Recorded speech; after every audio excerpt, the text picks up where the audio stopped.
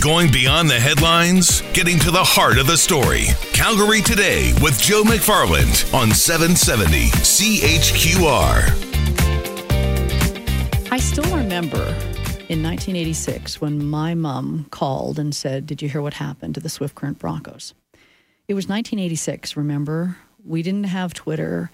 We relied on maybe people at the scene to notify us of a tragedy.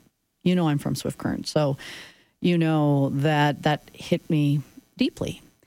And on the weekend, Friday night, when we started seeing the tweets, when people were saying our prayers are with Humboldt, it was, what's happened? And here it was, a tragic bus accident. Yes, 4 young lives were killed in 1986 with the Swift Current Broncos. And I saw how difficult that was on that community. So when you started to hear the fatalities as it climbed to 15, I just thought, oh my goodness, how is that community going to rebuild? But then I also remembered that being a prairie girl and growing up in Western Canada, we know how important community is.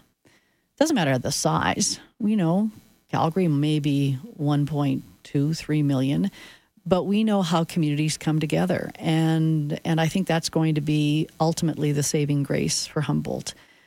But that's a long way down the road.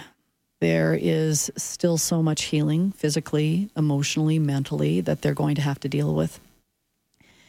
And even as I talk to my young adults on Sunday, talk to them once a week, they're 26 and 22, I became consumed with the fact that, I've been able to see them grow into young adults. Even my 22-year-old daughter, when you hear that some of the victims were 16, I thought I've had 6 more years that mom didn't have, that parent didn't have.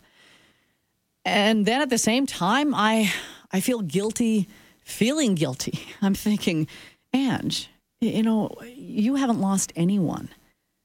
We try our best to be able to relate to what they're going through, but you can't.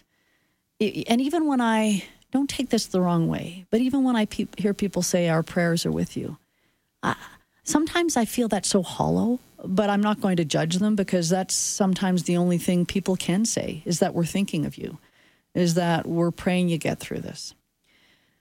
Definitely, I want to hear from you, 403-974-8255. And I know it's still, it's raw, and it's to the point where I sometimes think, why should I be going through anything? I don't have kids in hockey. I had a daughter who was on a sports team who had to get on a bus, but never thought 2 things about it. I grew up in Saskatchewan where you took buses to go to sporting events. You never thought anything of it. And I think buses still are ultimately safe. But I think it just impacts the whole country, as we've seen, the whole world. And this is our chance to kind of get through that.